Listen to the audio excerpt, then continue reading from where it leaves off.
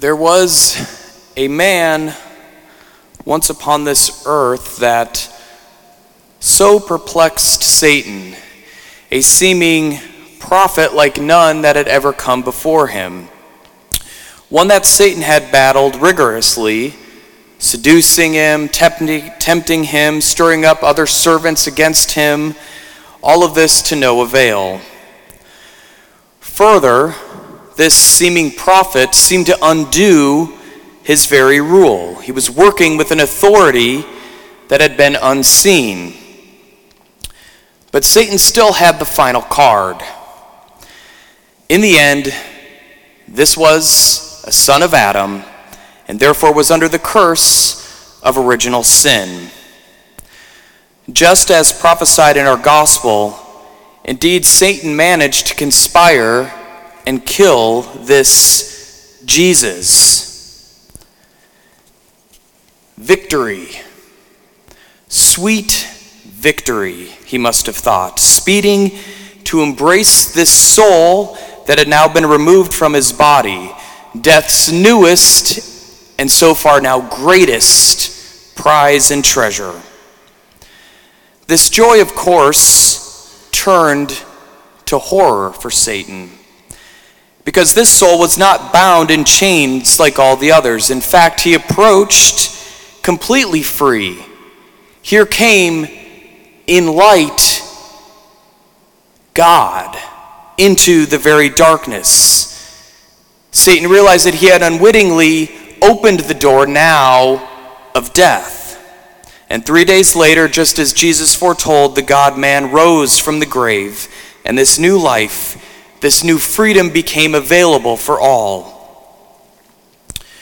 We are here this morning because we claim this same truth like Peter in our gospel, that Jesus is beyond any prophet, that he is the Christ of God.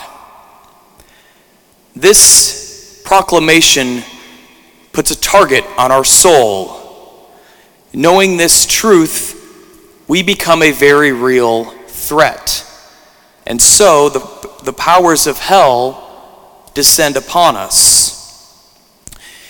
If we are going to survive and to be effective, then we need a strategy. And where better to look than today our saint, St. Pio of Pietrelcina, who gave rules to his spiritual sons and daughters in order to get them to heaven, rules we would be wise to follow. Number 1, weekly confession, of which he told them, "I do not want souls to stay away from confession more than a week. Even a clean and unoccupied room gathers dust. Return after a week and you will see it needs dusting again." 2, daily communion. He writes, "It would be easier for the world to survive without the sun than to do without the Holy Mass."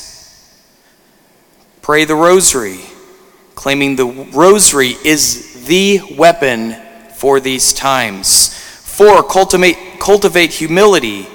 Humility is truth. Everything good in me is of God. And number 5, develop a relationship with your guardian angel. And he writes, "How consoling it is to know that we have a spirit who, from the womb to the tomb, never leaves us, even for an instant, not even when we dare to sin."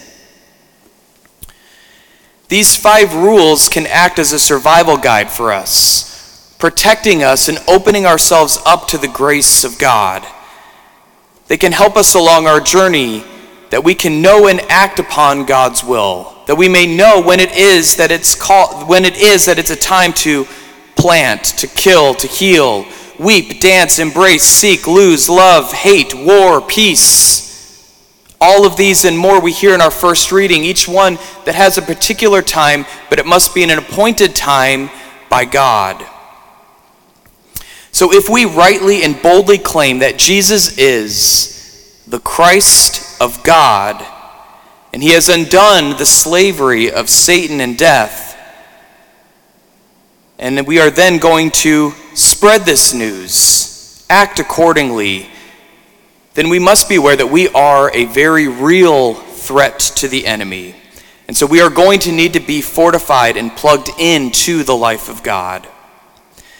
This is what these 5 rules of St. Pio confession, communion, rosary, humility, devotion to our guardian angel, do for the faithful.